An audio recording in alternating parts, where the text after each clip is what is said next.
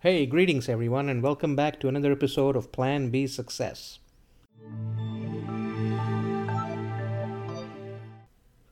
Today, I'd like to ask you a question. Is there a shortcut to self actualization? Before we get into it, let me explain what I mean by self actualization. You might have heard of the theory of hierarchy of needs by Maslow when he studied human behavior really well and propounded that theory. To refresh you about that theory, it came about in the 1940s, I believe, and human behavior is motivated to fulfill needs, is what Maslow came up with. He believed that our behavior as humans is motivated to fulfill needs in a certain order.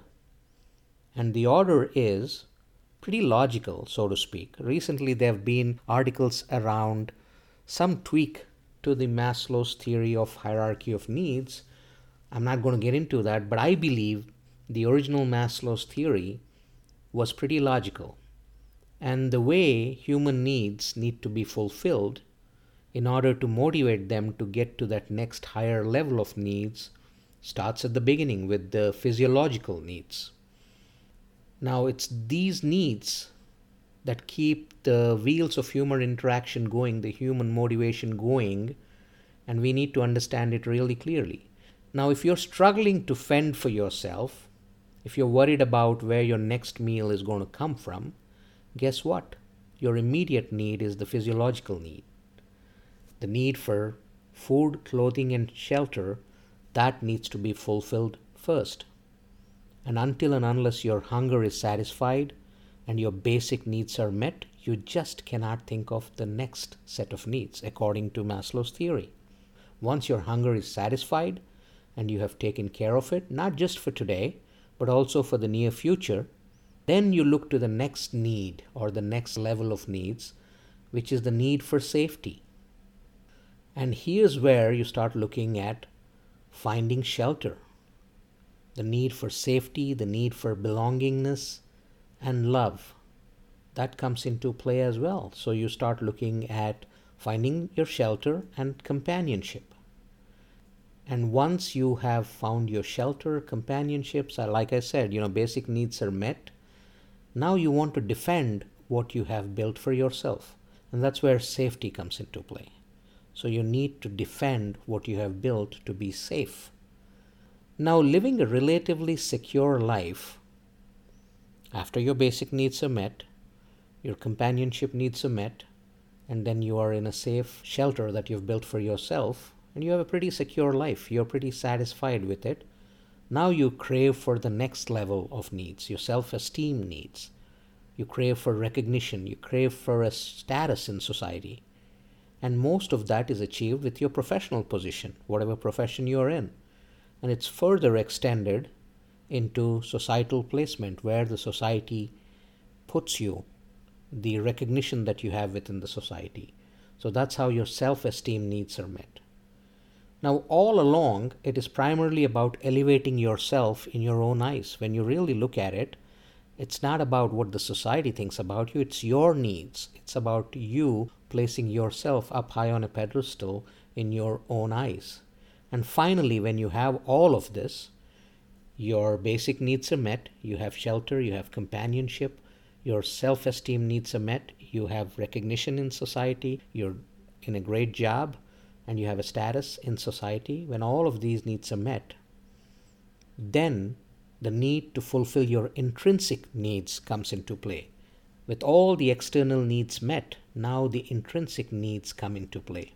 This is where your creativity, your interest in self-expression, through your passion, whatever your passion is, acting, singing, dancing, writing, whatever it might be, it comes into play, and you want to achieve it to the best of your abilities. The goal at this point is personal satisfaction and happiness, oblivious of all that it could entail in terms of name, fame, and money. It's no longer about the extrinsic value put on you. It's not about the name, it's not about the fame, it's not about the money. It's for you to satisfy your creative itch, so to speak.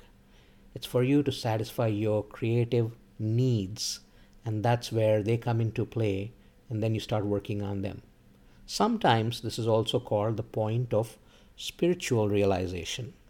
You're moving away from the material side of the world to the immaterial side of the world, and that's why it's called spiritual realization. And that's where the last of Maslow's theory of hierarchy of needs is self-actualization. And that's the point you get to at this level. Now, coming back to my question, is there a shortcut to self-actualization? Well, Maslow believed that in order to fulfill the need for self-actualization, all your other needs that we just went through, your basic needs, your safety needs, your self-esteem needs, all of them had to be met, had to be not only satisfied but mastered before you're ready to get to that level of self-actualization. Well, on this particular note, I beg to differ. I believe there is a shortcut to self-actualization. There are several amongst us that pursue a passion as a profession for the love of it. This allows for our creativity to peak since we enjoy what we do. Happiness and bliss become perennial. They are just a part and parcel of your passion as well as your profession because they are the one and the same thing, and as a result you're in bliss. You're always happy because you're doing what you love. Self-esteem is also at its peak, or you're just unaware of it and you don't really care because you're just happy doing what you're doing. Name, fame, money really don't matter to you at this point, but name, fame, and money do follow when you excel at what you do. So whether you want it or not, they will follow you. It's often said that in order to be successful, pursue your passion, not money or other emoluments, for when you obsess over these emoluments, success eludes you. But when you obsess over your passion, what you really enjoy doing, success will follow you. Everyone out to achieve success dismisses the struggles that they had to go through. It's true. Nobody really makes it to the top without going through their own share of struggles. Yet, a lot of people dismiss the struggles they go through. They don't really care about it. They don't mind them. They recognize the sacrifices that they made but do not pay much attention to it at all. Why? Because they're in pursuit of what they truly enjoy and they are just enamored by what they're doing and what they're enjoying that they don't mind the struggles they've been through. Ultimately, success happens. In more cases than not, the people that are going through this are even oblivious to success when it happens. They practice a passion for the love of it. And success, which in worldly terms means the fulfillment of all the other needs, follows through. So in this case, the other needs are met as a result of the success they have in pursuing their passion. Even if it doesn't follow through, even if all those other things, the worldly emoluments that we just talked about, don't follow through to the extent where you can say that they have mastered those other needs, such people really don't care, for they are so absorbed in practicing their passion, and that itself is success for them. That's what they regard as success. That is self-actualization, and it can be independent of all the other needs that we just discussed as a part of Maslow's theory. As someone said, it's not the destination, but the journey that needs to be experienced and enjoyed.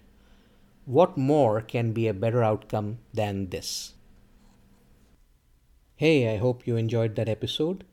Please make sure you subscribe to Plan B Success Podcast on your favorite platform or go to planb.live. That's where you'll find all the episodes. Do subscribe so that you're alerted every time there's a new episode. Please make sure you spread the word. Please let your friends, family, and others know about this podcast so that they may benefit from it as well. Thank you very much.